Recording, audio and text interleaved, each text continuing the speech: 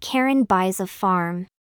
Once upon a time, there was a talented botanical artist named Karen.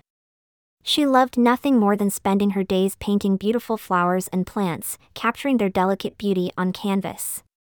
One day, Karen decided that she needed more space to work and create her art. So she made a bold decision and bought a farm in the countryside. As soon as Karen arrived, she was amazed at all the natural beauty around her. The sun was shining, and the air was filled with the sweet scent of flowers. She knew that this was the perfect place for her to create her art.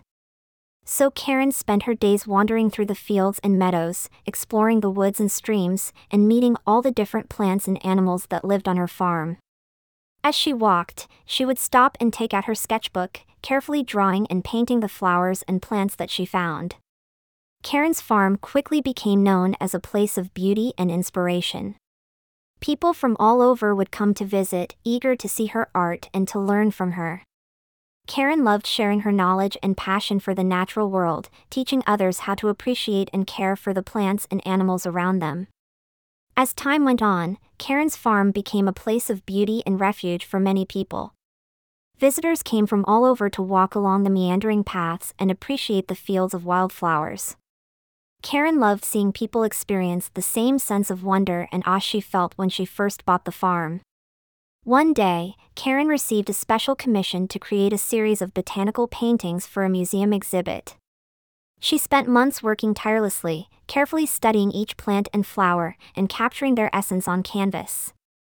When her paintings were finally displayed at the museum, they received critical acclaim from art enthusiasts and nature lovers alike. Karen knew that her farm had played a significant role in inspiring her art. The stunning landscapes and biodiversity had offered her an endless supply of inspiration and beauty. Thus, she started a foundation that aimed to preserve farmlands and safeguard natural habitats for future generations. As the years passed, Karen continued to paint, and her reputation as a renowned botanical artist grew. People admired her dedication to preserving the natural environment and longed to experience the magic of her farmland. Her farm became a sanctuary, a place where people could connect with nature and find peace amidst the chaos of the world.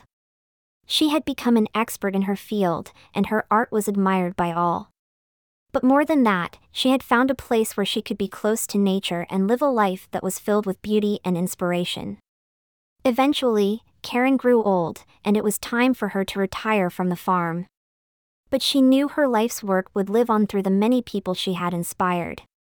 Karen's farm had become a place of beauty, inspiration, and delight, and it was all due to her unwavering passion for nature. Karen hopes that everyone listening will always have courage and be kind.